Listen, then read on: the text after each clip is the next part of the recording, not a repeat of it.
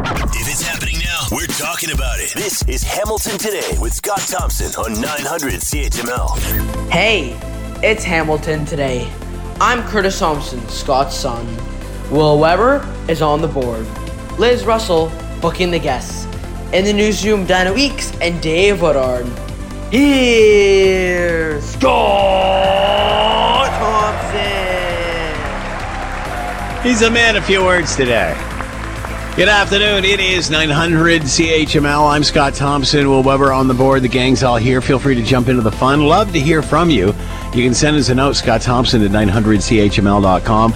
Man, what a wild weekend, especially for those out on the East Coast, or for those out on the East Coast, Maritimes, provinces as well, who are obviously rebuilding, trying to get the power back on, which is obviously the biggest issue with them at this point. So we'll talk more about that coming up in just a sec. We got a jam-packed show for you.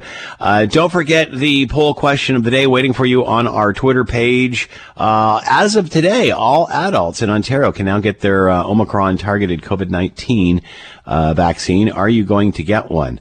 You know what? I was just inquiring about this last week, and I think, I wasn't sure, so don't quote me on it because I haven't got the boost yet. But I think you can, hey, you got one? Throw it in. But, I went to the website to make an appointment and everything is available.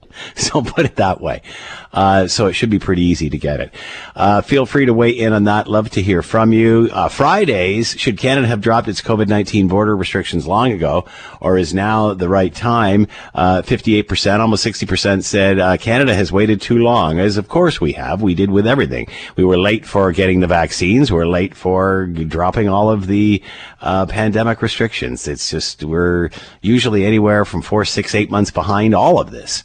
Whether it was, remember way back when we didn't have any vaccine, and then we had to wait and wait and wait and wait and wait and wait. And then it was the 80-year-olds get it, then the 70, then the 60, then the 50, and all that sort of stuff. So we were quite a ways behind, which I think was one of the reasons there was such a strong uptake. You tell somebody that they got to get something, and then that they don't have it, or we don't have it, you're going to increase the demand. Low supply, high demand, kind of like our housing.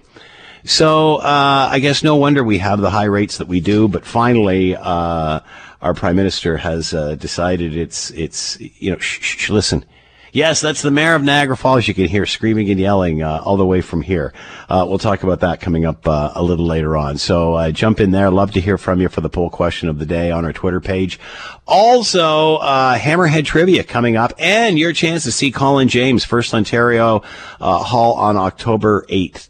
And we've got your tickets coming up with Hammerhead Trivia. That's at 5 o'clock, right after the 5 o'clock news. All right. The big story, obviously, is in regard to Hurricane Fiona and what has been going on in over the course of the weekend as they try to get things back up and running. Here is Global News' Alicia Draus on the power scenario going on and how they are trying to get things back up and running. Power is the priority because there are so many people without power. So it's really just getting people back on the grid, getting communication back up. So at the peak in Nova Scotia, over 415,000 customers were without power. That's about 3/4 of the province. Now, we have had the chance to restore it to quite a few people, but there are still 190,000 customers in Nova Scotia without power. In Prince Edward Island, at their peak, 95% of the island was without power. Restoration there is going a bit slower. They don't have quite as many resources, and the storm hit harder there as well. So they actually were delayed in getting to even start restoration to begin with. And so still 93% of the island is without power. So that's going to be the priority over the coming days.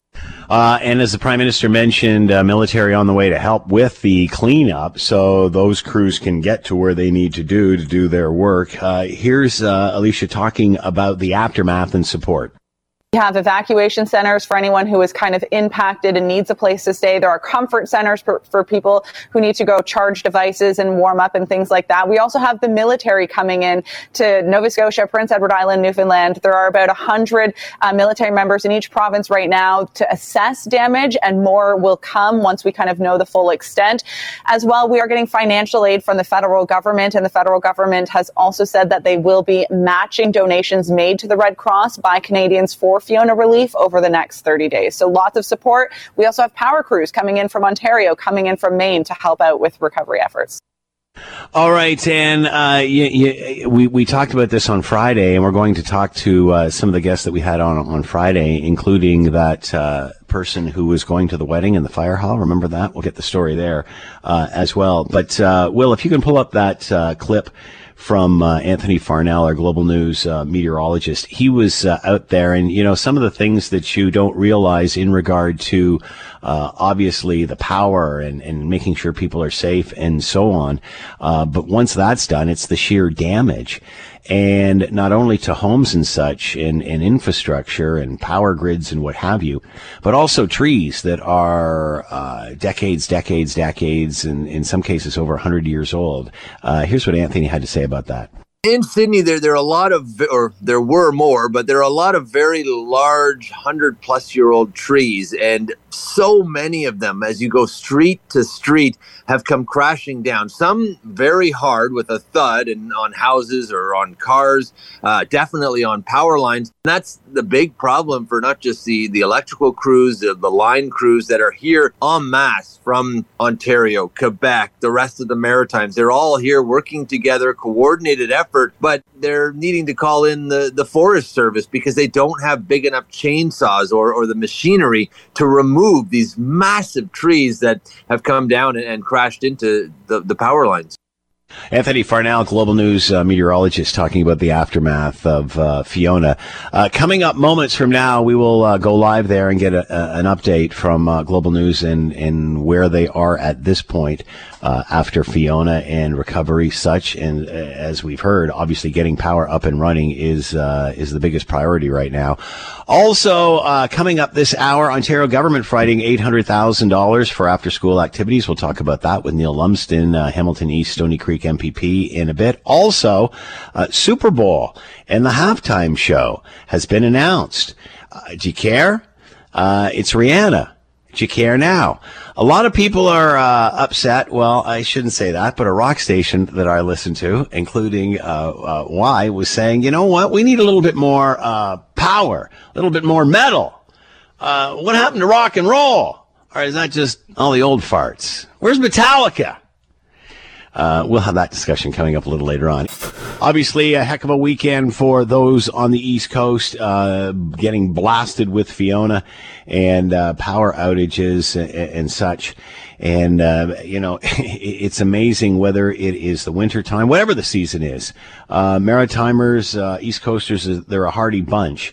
But man, you got to wonder when you get something like this going on and all of a sudden literally take PEI, 95% of the power out on the island. An unbelievable hit again. How are they making out? Let's bring in Graham Benjamin, online producer, reporter with Global News. He's with us now. Graham, thanks for the time. I hope you're well.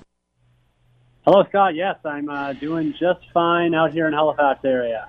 Obviously the devastation is huge. We can see that from the images we're seeing. But what about death and injury? We've heard of at least one woman that lost her life as a result of this storm. Any more you can tell us on that or other injury? Yeah, Scott, unfortunately, we did receive news this afternoon pretty much that another death did occur. It's made aware to the RCMP recently, released to the public. An 81-year-old man with dementia sadly disappeared in the Prospect area. So Prospect kind of towards Peggy's Cove area right along the coast. This man disappeared Friday night, and unfortunately they did confirm that this gentleman was washed out to sea.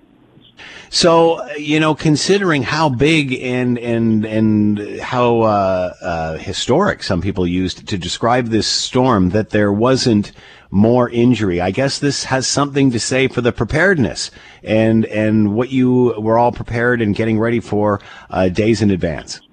Well, yeah, whenever these storms do happen, you do see that preparedness happen. As you mentioned, we've had Hurricane Dorian in 2019 in October where, another big storm, we saw a huge crane fall on an apartment complex that was under construction.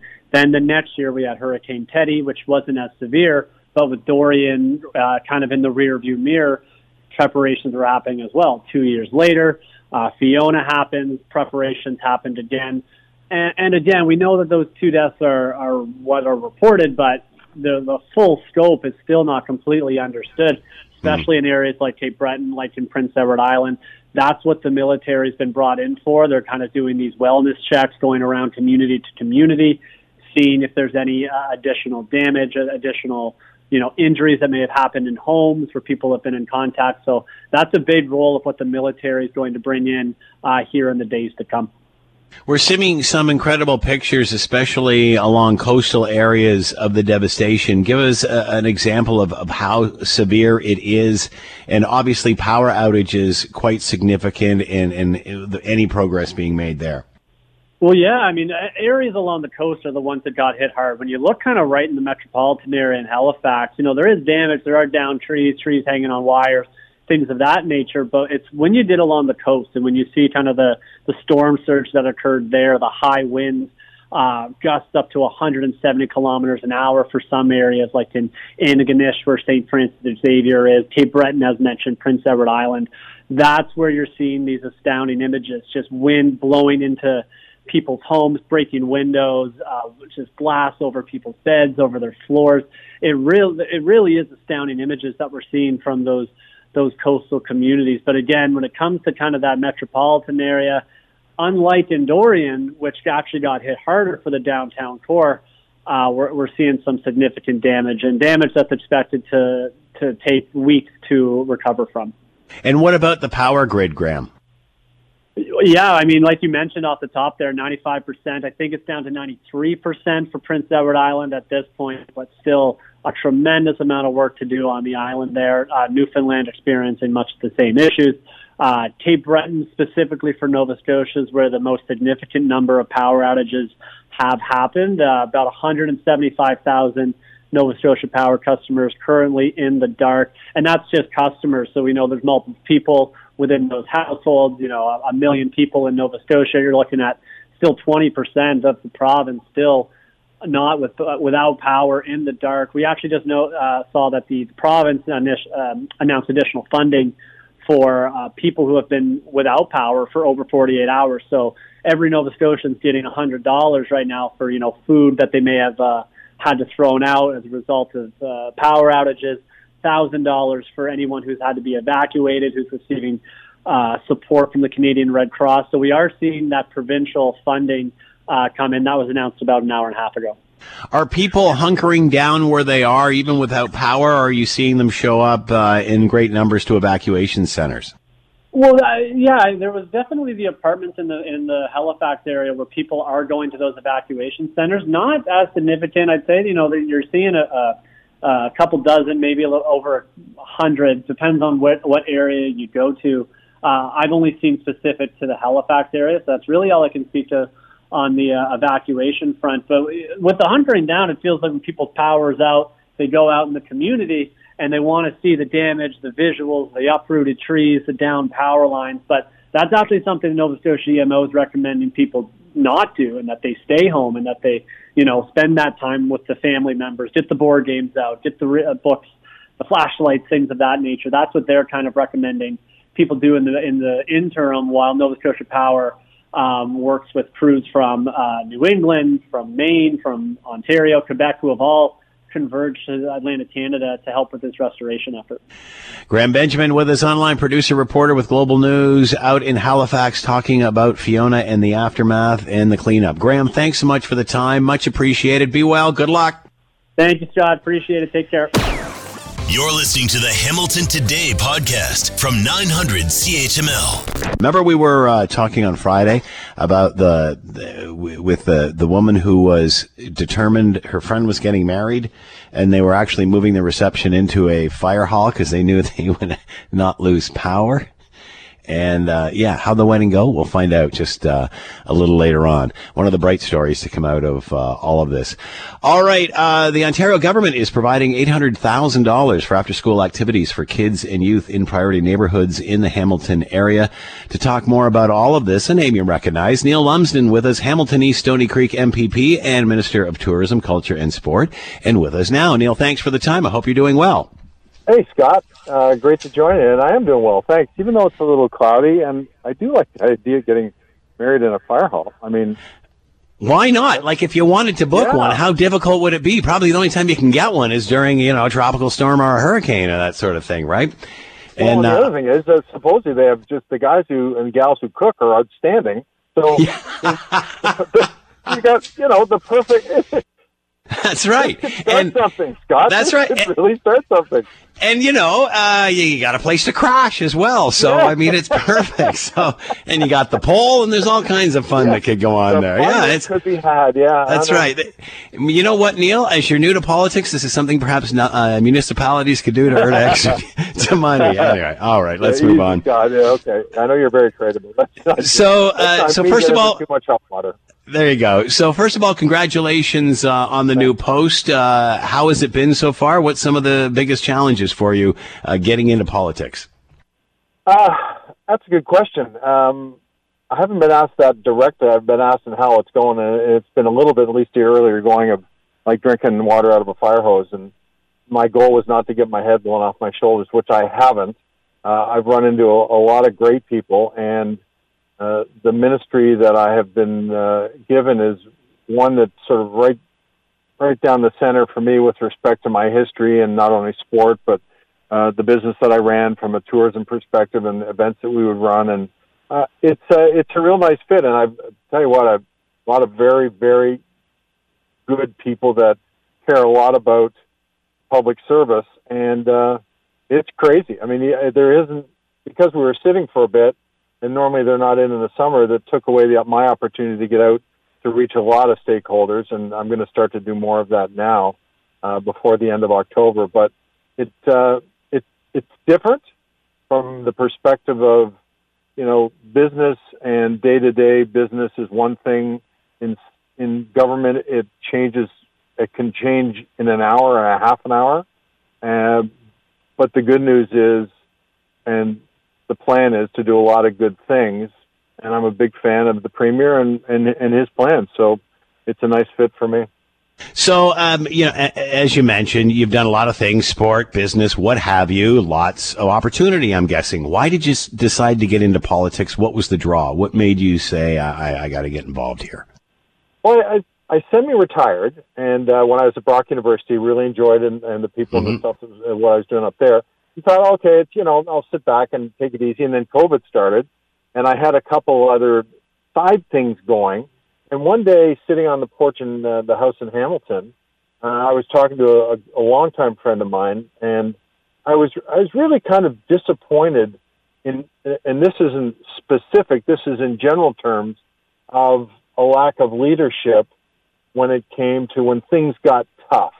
Everyone were always pointing fingers, but there were very few people, and I believe I know one of them is the Premier, who said, yeah, I'll take some hits, but we're going to do some things, and if we don't get that right, we'll do it again, but we're going to try to fix this thing and not blame it on anybody. And I thought, we need more of that. And I said that through a conversation to a buddy, and the next thing I knew, I was talking to somebody in the party, and 5 months later, I agreed to throw my hat in the ring in Hamilton East Stony Creek, which was a riding that had been NDP for a long, long time. And honestly, I love challenges. And one of the reasons I like coaching so much, which I've done a lot of over the years, is you're helping make things better for people.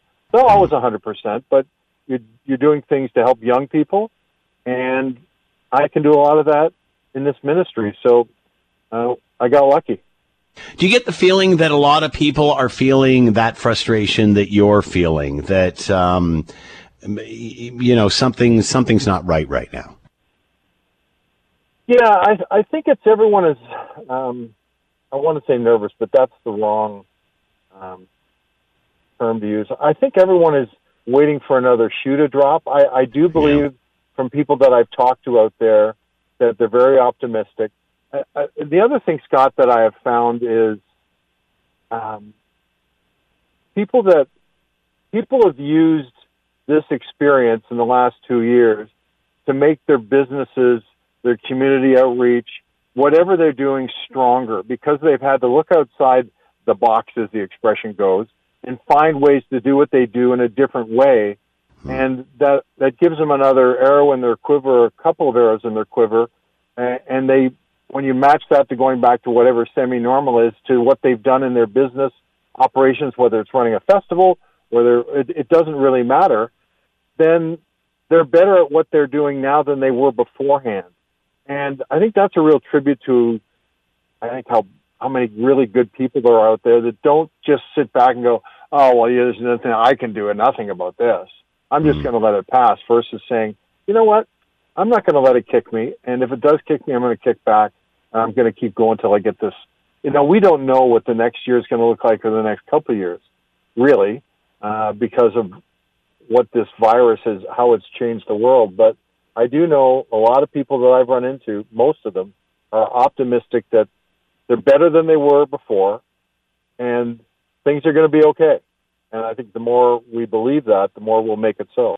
It's amazing how situations like this do, in the end, create opportunity for people. All right, let's talk about the 800,000 coming into the Hamilton area for the kids, where this is going to go. I mean, one of the things that's great about getting here in COVID is the kids are back playing football again or wherever, and back outside. So talk about this money. Well, it's great. It's it's a total of $13.5 million through the Ontario After Schools program. 110 organizations through 2022, 23. And, you know, I had a chance being at the Boys and Girls Club this morning on Ellis Avenue or Ellis Street in Hamilton. And really was, you know what, just coming out of what I said, I was so impressed with the people that are there, the staff, their attitude, and their desire to really do some good things. And it isn't just about recreation. It's about taking the youth of today, not unlike my approach has been for coaching, and thousands of people out there, they coach to help people. These people in the facility, and it is a wonderful facility. It's got a pool. It's got an area for activities, indoor and outdoor. It's a daycare. It's really from kindergarten to high school, and they're making a difference in introducing young people to a lot of different things through activity, both stimulation physically and mentally and emotionally. It's not just about, okay, come in in the olden days, you know, you go to a drop-in center and throw a basketball around for about 3 hours and get all sweaty and go home. This is a little bit different, where they're, you know, the 20-plus thousand children and youth that are going to take advantage of this through great direction and leadership from people that are running the programs in their facilities. And I was taken back today. Not that I wasn't expecting it to be this good, but just the passion about, hey, we're going to make a difference here, and because somebody has to. And that's how I felt after I was through, to the point where I said, hey, look, you know, can you sponsor kids here? And they said, yeah. I said, good. I'm going to sponsor some kids. Not a lot of dough, but we need to do more things like that to allow young people to have an opportunity that I had and you had in your profession and personal life, and I've been very lucky with what I've had and my kids. So it's about preparing the future, and our future is the young people, and those that aren't as lucky as we are should have the same breaks and opportunities, and that's what this is all about. So it's money really well spent, and it's money that's being really well used and activated in the areas and the cities that need it the most. All right, I can't let you go, Neil, without asking you Commonwealth Games bid. Any news? Anything you can tell us there? Any inside info? No, you know what? I've heard about it. I've seen a little bit of information. I haven't sat down and had a briefing or a conversation with anybody about it. The Commonwealth Games, it's exciting. Personally, I think it's great. I know there's a lot of work to be done. I believe it's also an anniversary, is it not? The 100th anniversary? Absolutely, yes. So, there's so many good things that come from it. 2030, it's a ways off, but I certainly know from running World Cycling and only having these 18 or 20 months to prepare, there was a lot to do, and that was just, a couple of events during 1 week period. There's a lot of work that has to go in the Commonwealth, so I'm excited to hear more about it and what it presents from an opportunity perspective for not only in the Hamilton, but Ontario itself in general. Get ready. Your phone's about to start ringing. Neil Lumsden with us, Hamilton East, Stony Creek MPP and Minister of Tourism, Culture and Sport. Neil, thanks so much for the time and the announcement. Be well. Hey, Scott, I appreciate the time. Good to talk with you. When there's an issue, Scott is all in on getting to the heart of it. This is Hamilton Today with Scott Thompson On Hamilton's News Today's Talk. 900 CHML. Rihanna, who you just heard, going to be headlining the Super Bowl halftime show next year. I'm listening to a rock radio station this morning, and they're like, What is going on? Where's the rock and roll? Where's Metallica? Where's Metallica? Why don't they have, and Metallica is pretty, these guys aren't stooges. They don't know how to make it happen. But instead it's Rihanna. And these people were saying, of all the football fans out there, how many football fans have Rihanna on their playlist? And it's like, well, the females probably do. So which someone said, well, how many of those are there? So let's bring in Eric Alper, and he can weigh in, publicist and music commentator. He is with us now. Eric, thank you for the time. I hope you're well. Everybody's great. This just proves it. Having a child is so expensive. Rihanna is going back to work. Inevitably, that's what happened. It's the dang kids that get you back there. Yes, exactly. And now she's going back. And look, I understand that Metallica thing. I understand the rock thing. But ever since that the Super Bowl did a deal with Rock Nation, that is the record label that is headed up by Jay-Z. Jay-Z is going to want to have his own artists on there, his own people, his crew, his family, his friends. And that's where you ended up with 50 Cent and Eminem last year. And Rihanna is a Rock Nation artist. And it's also because of the deal that Pepsi gave up. Pepsi used to be the sponsor of the Super Bowl halftime show, and now it's Apple Music, which means there might be a new Rihanna album after at least a couple of years for sure. How long does this contract last? Because obviously this is going to continue. Yeah, it looks like that it's about one more year after this. But it does make sense, though, because everybody is trying to skew younger. Apple Music is getting into sports in a big way. You can now watch not only just the NFL, but Major League Baseball, and they're trying it with hockey at this coming season. So they're already testing the waters with trying to, diverse their audience a little bit, and advertisers are always looking for the next generation. And Metallica, as good as they are, Springsteen, as good as he is, they just don't fit the demographic of what these sports teams are looking for. They're not looking for 35 to 50-year-olds. They're looking for 8 to 25-year-olds who are on Snap, who are on TikTok, who are on Instagram. And that's exactly where the preview clips of Rihanna practicing and during rehearsal, that's where they're going to be airing. It won't be on your network news. It's going to be all on social media. So is it just a demographic thing, or is there more to it than that? Because obviously, like you said, the Springsteen era and whatever, no one cares about what the old guys think anymore. They're already there. They are the audience. It's always about expanding the audience. So does this work? Is it working for them? Do the ratings show it?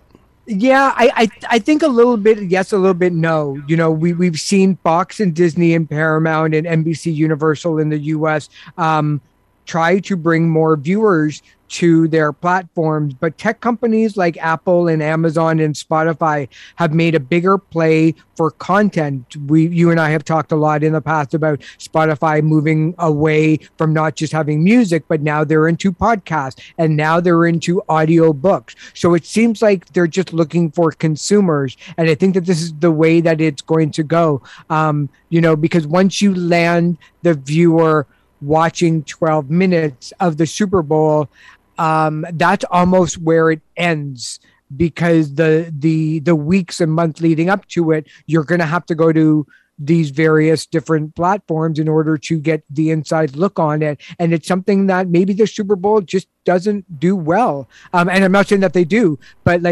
sometimes you got to look to the leaders of the tech community in order to kind of to continue to move it forward.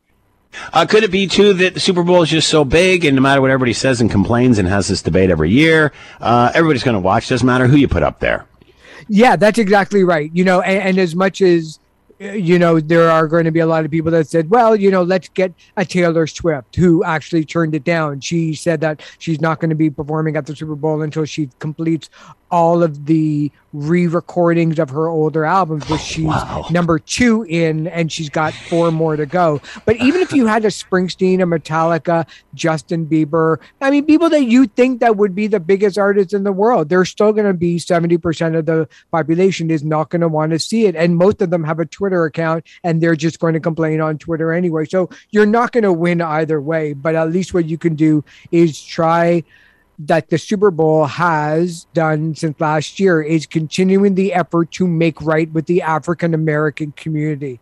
And, with the whole thing with the Colin Kaepernick situation. And, Rihanna was asked if she would perform a couple of years ago. She said no. She boycotted the NFL over the NFL's treatment of Colin Kaepernick. So now that issue has kind of gone a little bit off of the wayside, the NFL needs that community. And this is the great way to get them kind of back on board. They already have the community of the players, and now they need the audience, which is why that Jay-Z Rock Nation deal made a lot of sense.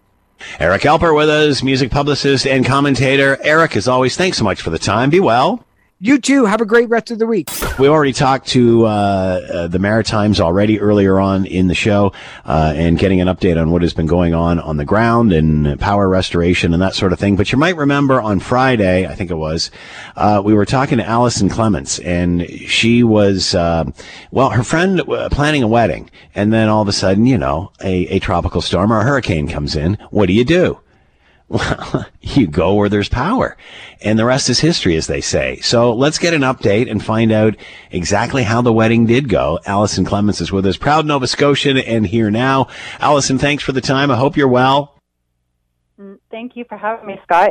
It's good. We had power back, which really is the best thing right now. We're very thankful to be one of the Nova Scotians that have power. But of course, we're thinking of all the people in our province and the surrounding provinces as well that aren't as lucky. So let's go back to before the weekend, and I believe this was your friend's wedding, correct? Yes, my best friend of 30 years is tying the knot, and so of course it was going to be out in this beautiful field with sunflowers and corn stalks, lovely things. But of course, have to pivot. That's the word of the 20s, obviously. And so we did. And her now husband happens to be a volunteer fire department at the Uniacke District Fire Department here in Nova Scotia. So we said, let's do it. Let's move it inside. We'll do the wedding where the reception was going to be. So on Friday when we talked, I just got back from decorating, and Saturday proved to be very interesting to get up home. It's an hour away from where I live, which is just 40 minutes west of Halifax. And there was a lot of downed trees, wires. Thankfully, I only had to turn around once because the road was closed off due to a tree across it. But it was a bit challenging to get around that day for sure. So by the time she was getting married on Saturday afternoon, the storm had pretty much subsided for you? Pretty much. We still had those high winds. Power was knocked out. So if people know the geography of Nova Scotia, there's the southwestern part, so Bridgewater, Yarmouth, the Annapolis Valley. That part had power. It wasn't as badly damaged as it could have been.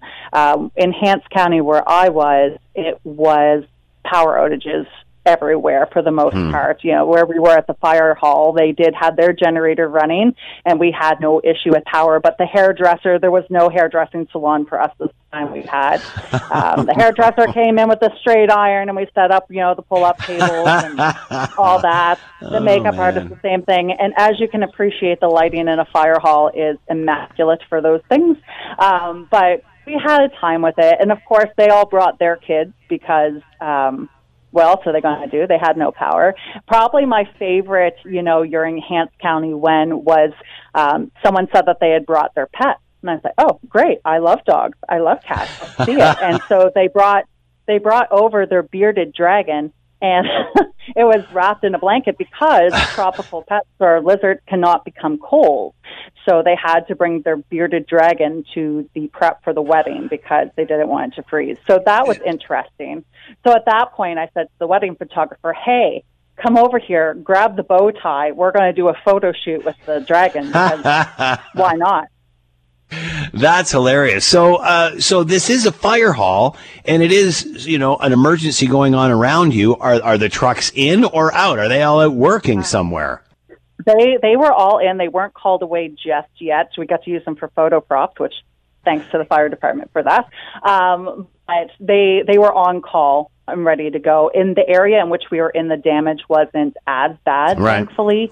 Yeah. The emergency crews in Halifax were everywhere with the transformers that blew and such. But no, we were lucky. The fire trucks were in. We did have some people pop in who were going to charge their phones and things like that. But I think probably the takeaway I had is that there wasn't a question if people were going to show up, really. It was, this is what we planned to do during the hurricane. Of course we were going to be here because they knew we would have power. So it was a potluck feast. People brought their food. And so, about an hour after the reception, we dug in and had a good old-fashioned country potluck. That is great. So as far as attendance, did most of the guests show up? I mean, obviously it must have been, an issue for some. Did they all basically show up? Yeah, I think we had 115 RSVP that they were coming, and we ended up with about 70 or 80. That's great. It was a happening place. The bar was open. So it was really the only place you could be in Mount Uniacke and the surrounding areas that night. And there was really only a couple of us who were from outside of the area. So the other bridesmaid came in from Prince Edward Island on Friday. Oh, wow. So she has found herself staying a bit longer because really the only places over there that have power are the hospitals and the comfort centers, and they're slowly starting to restore as well. But there was no point in her going home. So really we just tried to make the best of it, and I think that's what Nova Scotians do in these times when this isn't our first hurricane and certainly won't be our last either. So, we prepare for what we can. Right now, we're hitting that 72-hour mark where people are supposed to be prepared up to. So I think people are getting a little antsy. Right. But, you just do what you can and celebrate what you can. And Andrea and Gary gave us a wonderful way to celebrate. Of course, during the wedding, we heard all these reports of things happening. The groom's aunt lost her house up in Neils Harbor, which is up in Cape Breton. It just washed right into the ocean. Thankfully, she wasn't in it. But, even the night of the wedding, so the Friday going into the Saturday, Andrea and Gary had trees fall on their house. So, wow, what a contrast! What a contrast of emotions for that day for them. Oh my goodness! Yeah, and so they had a honeymoon and chainsaw party the next day and turned down the trees.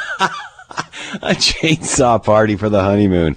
There you go. Allison Clements. We talked to her before the weekend and talked about the wedding that is going to go on, and it did. And despite everything, they said yes. So everybody was having a great time. Allison, thanks so much for sharing your story. Very much appreciated. Be well. Good luck as you clean up. Many thanks, Scott. Anytime. Allison Clements, proud Nova Scotian, talking about her best friend getting married on the Saturday that a hurricane is coming in. And, let's go to the fire hall. And the rest is history, as they say. You make do with what you have. You're listening to the Hamilton Today podcast from 900 CHML. Let's bring in Tim Powers, Chairman, Summa Strategies, Managing Director of Abacus Data. Forget the politics. Let's just get an update on the East. Tim, how are you doing today? Hope all of your friends and family are doing well. Yeah, thank you, Scott. No, my most of my family's in St. John's, and thankfully it was generally unscathed. It's the far southwest coast, Port aux Basques, which I think people have probably seen the images. I've been to Port aux Basques a number of times. The challenge out there, as per the sad story of the one woman who was drowned, is many of the homes are right on the cliffs. And as you saw, people got pulled into the ocean. Some pretty severe damage out there, but we're Newfoundlanders. We're resilient, but still, nonetheless, it's been tough, I know, at home. And in Nova Scotia, Cape Breton as well, they got pounded. So tough times in the Maritimes. Especially along the coast. It's amazing the difference between there and even inward. Yeah, and then the Cape Breton itself is generally a fairly exposed island. So, and most people, as you would expect, right, that was the settlement pattern. Why are they by the water? Because they fish. They live near the water. And so the fact that people are still there makes them vulnerable in storms like this. All right, let's move on. Politics of the day. A lot of people, they're using boxing analogies when talking about JT and Pierre Poilievre, and I'm probably guilty of that too. You swear with Domi Probert or something. That's right. It's a Thrilla in Manila. Something. All right, but here we have the Conservatives saying that they're going to support the Liberal GST plan. Well, for the most part, what did they say? There's some spending components they're not happy with. But are you surprised at the love-in here? I don't know if I'd call it a love-in as actually some demonstration of some strategic smarts, because they're going to vote against the other stuff. I mean, they were calling for, as you remember, a GST holiday. They're not going to get that. I think if they went against the rebate, as flawed as they may see it to be, they might lose the chance for some voters that they're targeting in there. So I guess the other thing Poilievre is trying to demonstrate is he's not as a polarizing a figure necessarily as people suggest. So it's fascinating, the little mechanics around all of this and who's actually being targeted, because I do think that there are some people who get the rebate that Conservatives are interested in getting in the next election. If they voted against it, that might stick in the craw of those people. Not supporting new spending components of it. That includes dental care. Can they make progress if they're against this dental plan? I mean, my goodness, as Jagmeet Singh has said, Pierre Poilievre has had free dental care since whenever he started his career. So Jagmeet, by the way, when he was in NCT, I think. Exactly. So, do they have? I mean, is this going to be their death sword? I mean, are they going to have to jump on board here? I don't know. It depends what comes forward after this. I mean, I think, dental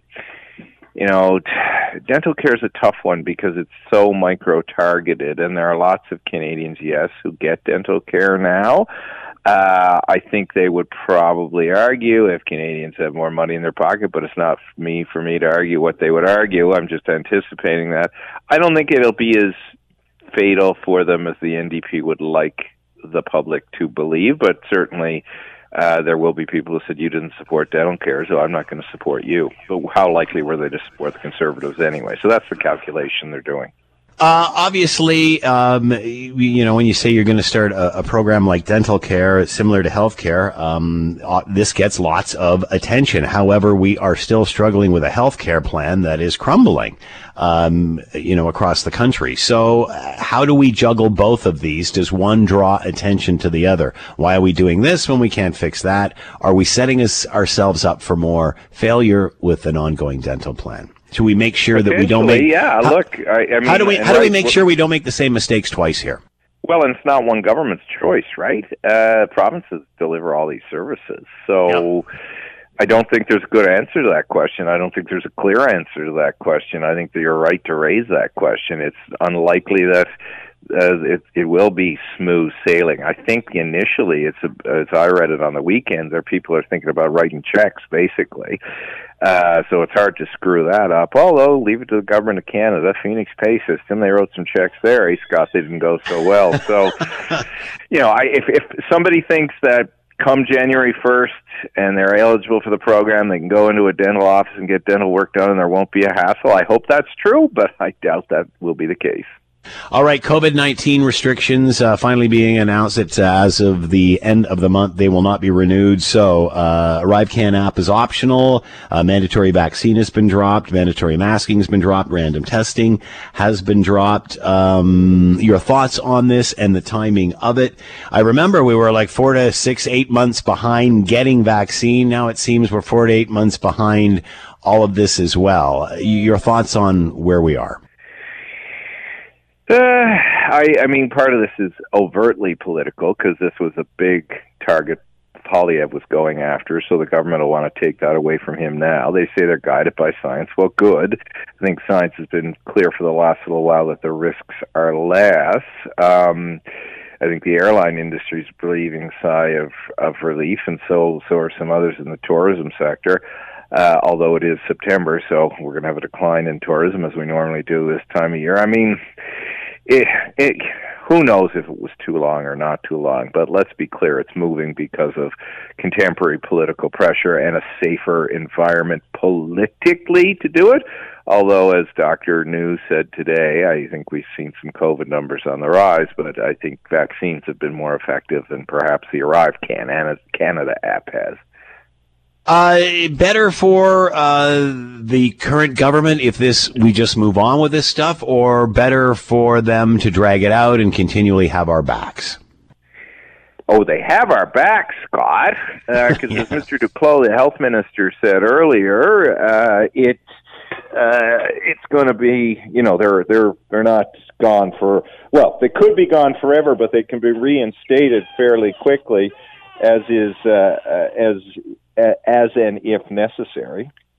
Did we need to go where we did, and did we need to end up with a truckers' convoy? Considering where we are now, hindsight's always 20/20. But considering 90% of the population, including the truckers, were vaccinated when this fight started, did we really need to even go here? In other words, do we need to have mandatory vaccination when we got so many people already vaccinated? Have mandatory vaccination, and I think that was quite necessary. I think that's been proven to be right. I think the way it was all handled, that could have been done differently. From the way Trudeau spoke to the way the convoy all played out, I think all of that could have been done differently. So I think vaccinations, yes. How people were dealt with for choosing or not choosing to get vaccinated, that could have been improved dramatically. All right, Tim Powers with us, Chairman, Summa Strategies, Managing Director, Abacus Data. And Tim, as always, thanks so much for the time. Be well. Thank you, Scott. Take care. Bye. If Scott Thompson isn't satisfied with an answer, he'll delve into the issue until he is. You're listening to Hamilton Today with Scott Thompson on Hamilton's News Today's Talk 900 CHML. All right, we talked last week. This is just bizarre as Ukraine continues to hold its own with Russia. Russia has now they're looking for 300,000 troops. They're basically holding a draft. First time they've done anything like this since the days of World War II. That has provided Russia with protests and a mass exodus on certain borders as people try to get out of Dodge. But where do they go? Where are they going? To the EU.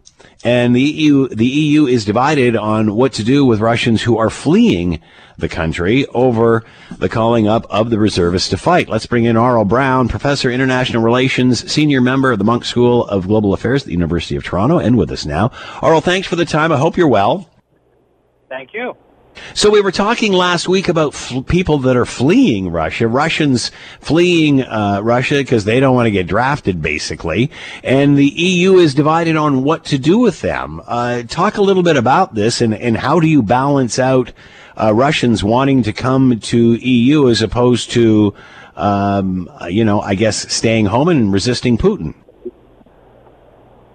Clearly, there is opposition to the draft. This is not the Second World War. There's not that patriotism. Many people understand that this is an illusion, something that was precipitated by a leader, by Vladimir Putin, and they don't want to die for his illusions. The EU has a dilemma because they want to encourage dissent. They would like to offer shelter to those who oppose Vladimir Putin, but if you have large enough numbers, they have to be vetted. One of the fears in the EU is that there would be agents provocateurs, that there would be agents of the secret services coming through. So they have a bit of a dilemma how to balance the desire to help and at the same time to protect themselves. Is security the main issue here, Aurel? It is a key issue, and it is also a dilemma of sanctions because before the draft already, a number of states were not going to allow Russian tourists to go through the Baltic states because they do not want to help this aura of normalcy that Vladimir Putin tried to create. Vladimir Putin tried to convince the population, and you will notice he never called it a war before, that this is just a special military operation, that this is not that significant, their lives are going to proceed normally, And eventually the leaders in Kiev, who are not legitimate, Vladimir Putin called them a bunch of drug-addled neo-Nazis, they would be overthrown. Recently, the Kremlin called this conflict a success and that everything was going according to the plan. Evidently, it hasn't been.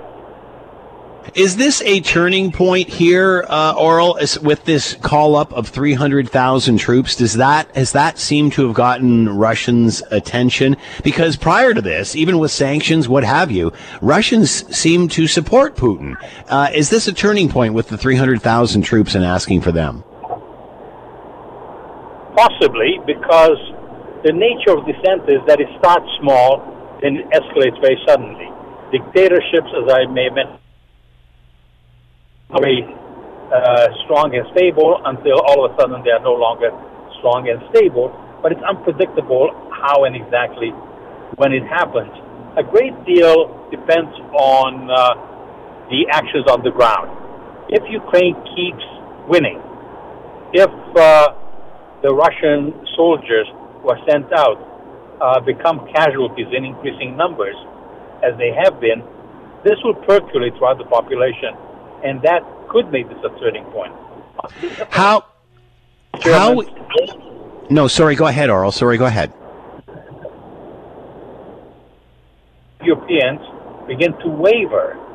And there's a tremendous amount of dissatisfaction and disappointment in Olaf Scholz, who made great promises, seemed to have turned German policy around, but he hasn't been delivering. And if the Europeans begin to diminish their support for Ukraine, then Putin might be emboldened, and then this may not be the turning point that many hoped it would be. How is Putin reacting to those that are fleeing his country or even protesting, those that don't want to fight? How does he sell this when people are leaving?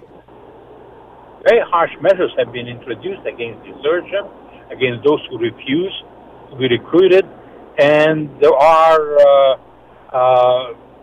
certain communications that suggest that protesters, for example, who went out on the streets and were deploring this draft, male protesters, those who had no military experience, were immediately drafted and that they would be sent to the front. So Putin is trying to punish anyone who wavers, anyone who tries to oppose him. And I think many Russians understand is that if they're going to get out, they need to do so as quickly as possible, because there may be harsher measures on the way against those who might be refusing the draft.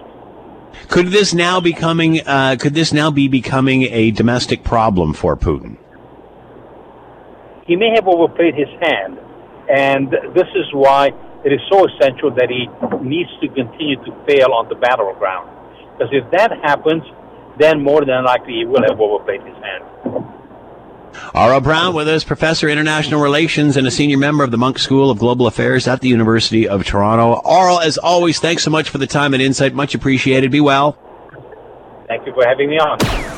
You're listening to the Hamilton Today podcast from 900 CHML. Big news today, and I remember Mayor Jim Diodati, he wasn't going to count the chickens before the eggs have hatched here, and he wanted to make sure he heard this from the government, and today it was finalized.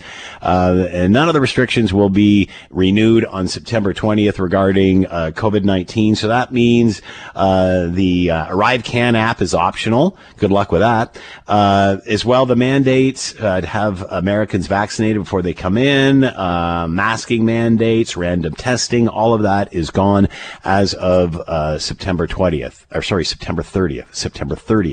And of course, you can hear him yelling all the way from the Falls. Mayor Jim Diodati is with us of Niagara Falls and is here now. Jim, thanks for the time. I hope you're well. I'm well, and thanks for having me, Scott. So you didn't want to count the chickens before they were hatched. They're hatched now. Are you feeling better about this? Well, definitely. I'm happy. I mean, certainly it would have been much better if it was before the tourism season this year, but I'm grateful that at least it did happen and they removed all the other restrictions. You know, just recently I took a train to Ottawa and I flew to Vancouver, and, you know, you can just hear the cynicism, you know, when people saying you got to wear your masks, and the public is so much farther ahead than the public policy has been. So I'm glad that we finally done the right thing. We're finally following the science as we've always said we would do. And yeah, I'm grateful. I'm really grateful, Scott. It seems the rest of the world is ahead of us, whether it's, by 4 to 8 months, whether it's getting the vaccine and waiting for it. And I mean, you tell somebody they need something and then that they can't have it. Of course, there's going to be a demand. And then, getting out this end. Do you think it is too long? And I know they're trying to take care of us and all this sort of stuff, but let's be honest. We're vaccinated. There's over we got 80, 90% vaccination. Do you think we just drag this out too long? Well, there's no question about it. And I've been talking to the experts because I don't pretend to be a medical expert. So I talked to Dr. Zane Chagla, the infectious disease expert at McMaster and St. Joe's in Hamilton. And he, along with many of his colleagues, are all on the exact same page. And I asked him, help me understand the rationale behind this. He said, I don't know what it is. There isn't any. It doesn't keep us safer. I know it does not help the borders. It makes things significantly worse. Despite what Minister Alghabra was saying, it's been horrible. It makes things 4 times as long, and we couldn't understand what was going on. But what I do know is, in the beginning, we did support it in the very, very beginning because we wanted to keep Canadians safe. Mm-hmm. And we said that we'd follow the science. But now we know that, probably for the last year, that the 99% of spread has been within the community, not across the border. So it was senseless having the borders closed. And in places like Niagara Falls, where tourism matters, 20 million visits a year and 50% of our revenue comes from the U.S., it's been devastated. And that's after 2 seasons of being closed down. We need our hands are tied behind our backs. We need a fighting chance. We need good public policy to move forward. You talked about how you lose so much money to American tourists, and we had that conversation last week. Now that this has changed or will change as of the end of the month, do you expect Americans to, woohoo, the border's open, let's go across October, whatever, or do you think this is going to take some time to build back this traffic? Well, Scott, that's the $1 million question. And that's our big concern, the long-term residual negative effect of having the borders closed. And when I say closed, they were essentially closed. The stories, the media, the word of mouth has been overwhelmingly negative. It's been horror story after horror story to the point that Americans believe that it is closed. And the question is, how do we let them know that we're actually open? So my suggestion was that we get the federal and provincial tourism ministers together and bring in the prime minister, the premier. We do a grand reopening of Canada right here in Niagara Falls. We cut a huge ribbon, roll out a symbolic red carpet backed by a big marketing campaign to the U.S. and other international locations to let them know we are in fact open, because if it's going to be the best kept secret, it's not going to help us because there's been too much water under the bridge. Too many people have decided to bypass Canada for their leisure time. And our bigger concern is they've established some new habits, some new rituals, maybe found some new fun places, and they may not put us on the front burner of consideration. So we need a big marketing campaign. We need a big blitz, and we need support from the other levels of government to do it. Is there support from the governments to do that? Is this getting any traction at all? Well, that's a great question. Everyone thought it was a good idea. And I think that the feds and the province have been playing nice together generally. So I'm hoping that that's what they're going to do. That's what we're encouraging them to do. A little too soon to say, but I'll be talking with our provincial tourism minister about the idea. And I'm hoping that Neil Lumsden will reach out to the federal tourism minister and see if we can't get something going on and have a big blitz and a big marketing campaign, because the tourism industry has said, we don't want handouts. Just give us a chance. We'll fight. We're resilient. It's part of our DNA. We're always dealing with challenges, never one quite like this, but this is one that we need some help. We need to let everyone know that we're open. And we know that Americans love Canada. They love Canadians. They love visiting. We just need to let them know we're actually open again. And here's hoping this happens before next summer. I mean, here's hoping it starts before the next summer season. Well, that's just it, Scott, because, the Pareto principle, which is the 80-20 rule, 80% of our revenue comes within 20% of the year. So all the money really comes during the summer, and that's the money that sustains the tourism industry through the rest of the year, through the shoulder season and the winter season when things are a lot quieter. And just like a squirrel collecting its nuts to get it through the winter, we're in the same boat. So we came off 2 devastating seasons. This was supposed to be the big rebound. It did happen for domestic tourism. That's back to pre-pandemic numbers, but not for American visitation. That's half of what it should be. So yeah, we need action put into place now with a schedule so we can start marketing that we're open. All right, we're open. Well, as of September 30th, anyway. Mayor Jim Diodati from Niagara Falls, very happy today. Jim, thanks for the time. Good luck. Thanks for having me, Scott. Appreciate it. We certainly know what has happened over the weekend out east and what they have gone through as Hurricane Fiona went up the East Coast and went through the Maritimes. And now it is cleanup time and restoring power and looking for those who need help. Let's bring in Dan Bedell, Communications Director, Atlantic Canada. Canada Red Cross, and with us now. Dan, thank you for the time. I hope you're well. I am, Scott. Thanks for your interest. Dan, first of all, let's talk about, I mean, I think the one thing that stands out is with a storm this big and the duration and such that more weren't injured or there weren't more fatalities. What can you tell us about those who were injured or are or have passed away? Anything more to offer there? Not a lot more. I only know what's been reported by media and from other sources. I know that there have been at least 3 fatalities, one in Newfoundland, one in PEI, and one in Nova Scotia that are being attributed to the storm, and some other people were injured. But overall, considering its magnitude, you're right. It could have been far worse in terms of those kinds of impacts on people. So what are the biggest challenges now for the Red Cross? Well, I would start off by saying that initially I don't recall in my time with the Red Cross or in previous positions with other organizations an event like a weather event that has affected 5 provinces almost at the same time. That's a huge impact across all 4 Atlantic provinces, and there was also some devastation in the Gaspé region and the Magdalen Islands of Quebec, and I think maybe a little bit on the Quebec North Shore too. So we saw this in eastern New Brunswick, the entire province of Prince Edward Island, most of which is still without power, about half of Nova Scotia, including a lot of devastation in Cape Breton and the Sydney area, and in western Newfoundland, particularly in the small community of Port aux Basques, which I think your viewers have probably seen some of the images from of the damage there, where waves like literally just came ashore, picked up houses and dropped them down again, broke them to pieces, and some floated away. One of the fatalities, I think, was in fact involved someone who was trapped inside one of those homes. So the immediate needs, obviously, are for shelter for those who have been displaced out of their homes, again, across a wide swath. The Red Cross has been involved in shelter operations, primarily in the Halifax area, but also in Cape Breton and in Sydney.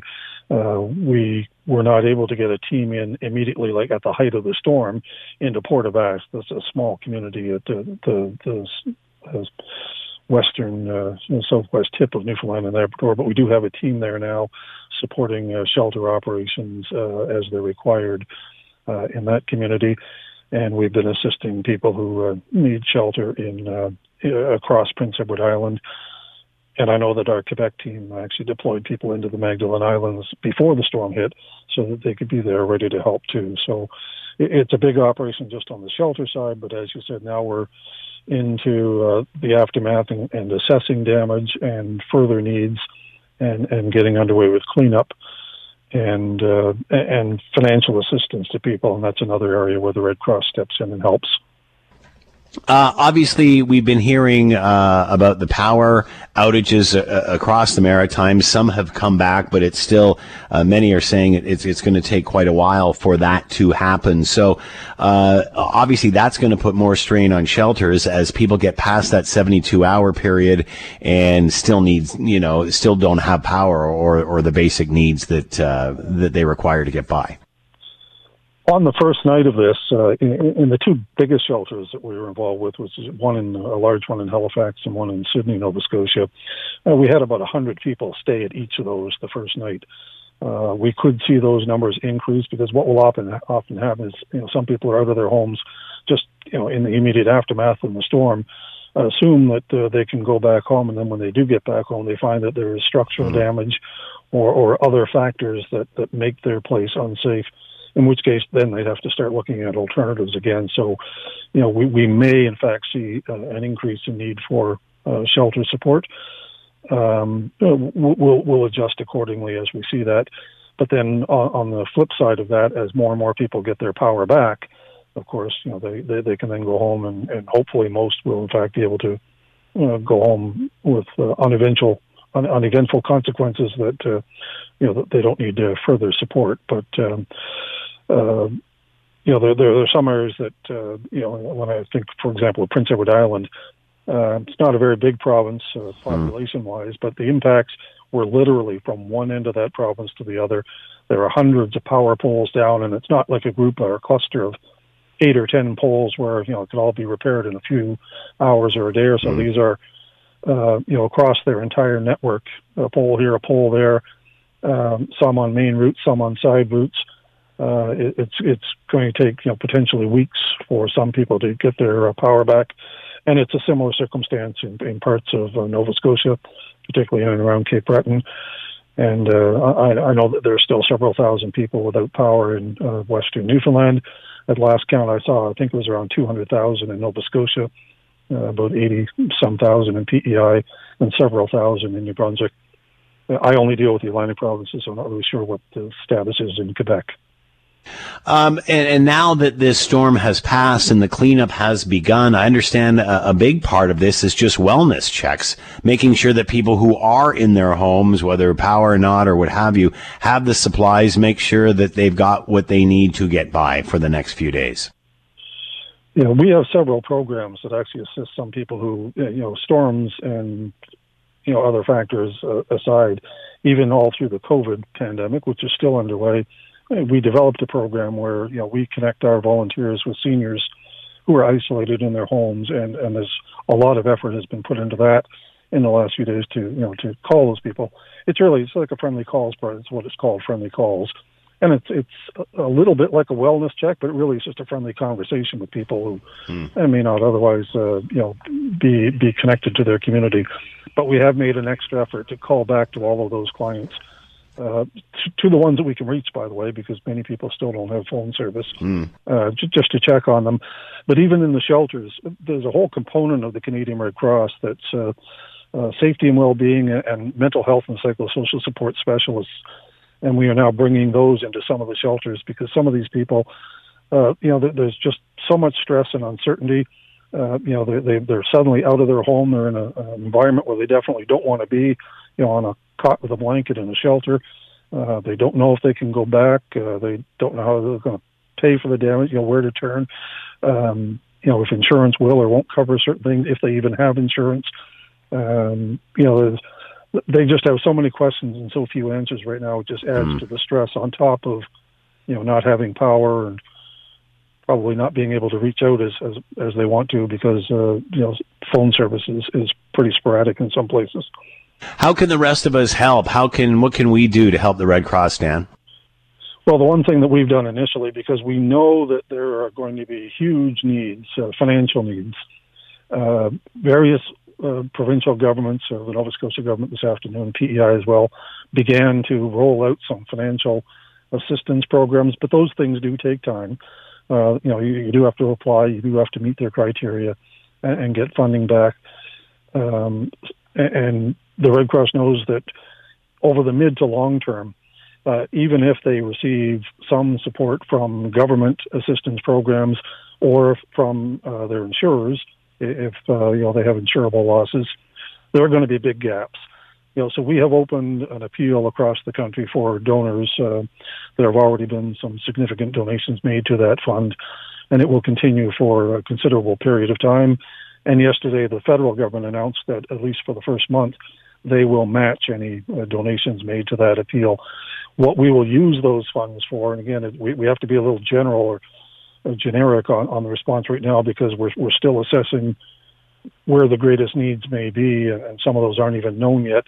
But in general terms, we would use those funds to assist those with who are most significantly impacted in covering some of the costs that are not covered by those other things I talked about, like government aid or insurance. And how much we can help with that, it really just depends on how much comes in terms of donations, and then how many people need that support, and becomes a bit of a mathematical equation at that point. But that's over the longer term. So to your question, if Canadians in other areas want to help, one way that they could do that is to make a financial donation, because it will be going to the people who really need help. They can do that. There's 3 easy ways for that. They can just go to redcross.ca online. It will be there front and center, Hurricane Fiona, and just follow the links to do that. There's a toll-free number 24 hours a day people can call. It's 1-800-418-1111. And another option that a lot of people in recent disasters seem to really like for its simplicity is the text-to-donate option. So anyone can just text the word Fiona, Fiona, to 20222, and that'll generate a $10 donation to this fund. And again, that will be matched by the federal government. All right, redcross.ca to find out more. Redcross.ca, that will be matched by the federal government, anything that goes to the Red Cross. Dan Bedell with us, Communications Director, Red Cross, Atlantic Canada. Dan, good luck moving forward. Thank you, Scott. I appreciate it. You're listening to the Hamilton Today podcast from 900 CHML. Scott Radley is here. Scott, good to have you here. Hope you're doing well. Doing well, Scott. How are you? I'm doing very well. Your thoughts on the federal government finally dropping the COVID-19 mandatory vaccination for Americans coming in. Masking mandates are gone. The random testing's gone. The ArriveCan app is optional. Good luck with that. And it's all happening now. I talked to Jim Diodati, Mayor of Niagara Falls. Many are saying this could have happened 6 months, 8 months, even a year ago. Your thoughts on where we are now and following the science? Let us have a Scott Thompson Show public pool, shall we? We should open the lines or open the email, and people can send in their predictions of when these come back into effect, when the 7th wave begins. Because I'm convinced that the federal government is not going to let this stand as is. If the numbers start to go up a little bit, they'll say we got to go back at this, whether it's following the science or not. I am convinced we have not seen the last of this. That being said, I mean, epidemiologists say there's variants, although this is spreading. And there's one epidemiologist that said there's more cases now than there was this time last year. Well, that's because everybody and their mothers had it. That being said, last year it was Delta. This is Omicron, and it doesn't make us as sick because we're vaccinated. So unless there's a new variant that starts making everybody really, really sick, which we haven't heard of at this point. I mean, with a few cases, you're going to see hospitalizations going up, I guess. But let's be honest, this just is not as deadly as it once was. I did not say that I thought it should happen again, or that the science says it should happen again. I said I think it will happen again.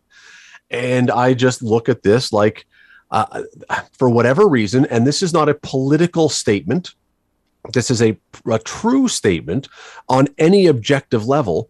Our government was the last pretty much in the world to decide to do this. For some reason, we're the last. Yeah, but we're the last at everything, Scott. We were the last to get the vaccination in. Now we're the last to do this. And let's be honest. If you have a shortage of vaccine coming in other words, you can't bring in vaccination. And we were at least 4 to 6 months behind the UK, Europe, and the United States on this. So all of a sudden you tell somebody they need this to survive, but now you don't have any. So forget mandates. Just the scare alone made people jump into line to get this vaccination. Once everyone had pretty much already moved past this, we were still insistent on carrying on. For whatever reason, they're selling the scare. This particular government likes to maintain some oversight. Some would call it, others would call it control. They're looking after us. They got our back. However you want to interpret or what word, depending on your politics, they are the government that is most hands-on in this way, for better or for worse. I just don't see the likelihood that we have seen the last of this. Now, my question is going to be this, and I've said this from day one of the pandemic, Scott, from day one. If we say that masking and washing hands and social distancing kept people from dying in a pandemic, as well as the vaccination, If we say that all those things kept people alive, we do have flu seasons where if you look statistically over the years, we have thousands of people a year who die of the flu. I'm not saying COVID is the flu. Don't interpret it that way. I'm simply saying it's another type of virus that kills people. Why, if all these rules were necessary to get rid of any cases, to get deaths down to basically zero, why do we not have the same mandates in place for flu season? I don't want them. I don't want them. I'm simply saying, if you are arguing that vaccines and masks and distancing, all those things, again, why are we not doing it? My reaction to that is Omicron's just not dangerous. End of story. Because we're fully vaccinated, Omicron just is not as deadly as Delta was. The flu kills elderly people by the thousands every year. Yep. No, that's true. I'm not lobbying for this, Scott. I'm simply saying if we're going to follow the science as we have been heard until we're blue in the face, the science would tell us we should do these things because lives will be saved. So why don't we do this? And there's many epidemiologists that say, I'd like to see everybody still wearing a mask. And it's like, sorry, pal, ain't going to happen. I mean, once the danger's over, I'm out. I mean, if there's a danger, if it's saving lives, that's one thing. But once we get to a point with so many of us vaccinated and the hospitalization rates as low as they are, it is really time to move on. Now, do our federal politicians, now that all these rules at the borders and stuff have been dropped, do they get to stop the performance art of wearing masks every time they're in public, except when they're not wearing masks in public? What about the Freedom Convoy? Was that all for nothing? Well, Scott Radley with us. After the Prime Minister was singing karaoke moistly near people, he was with the Prime Minister of New Zealand, even further away, wearing a mask. I don't get it, but we're following the science, I guess, so whatever. It's all about socks and selfies, Scott. It's all about the show. Scott Radley, host of the Scott Radley Show, coming up right after the 6 o'clock news. You can read him in your Hamilton Spectator. As always, Scott, thanks for the time. Have a great show tonight. Hey, can I just say, today is segment number 2 of Mayoral Monday. 2 weeks ago, we had Andrea Horvath on for most of the first hour talking about her platform. Tonight is Keenan Loomis. So if you have not engaged in the election yet, please stick around for that. I'm not engaging until October 1. Just saying. Thanks, Scott. Have a great show. Thanks. Thanks for listening to the Hamilton Today podcast. You can listen to the show live weekday afternoons from 3 to 6 on 900 CHML and online at 900CHML.com. Thanks for listening. Is always greatly appreciated. And as always, we leave it to you. I hope we have one. The tax-paying customer to have the last word. Well, Steve called in earlier today to say, remember after 9/11 in Gander when Newfoundland took all the Americans in? Wouldn't this be a good time for the Americans to pay some of that back with Hurricane Fiona? Something to think about.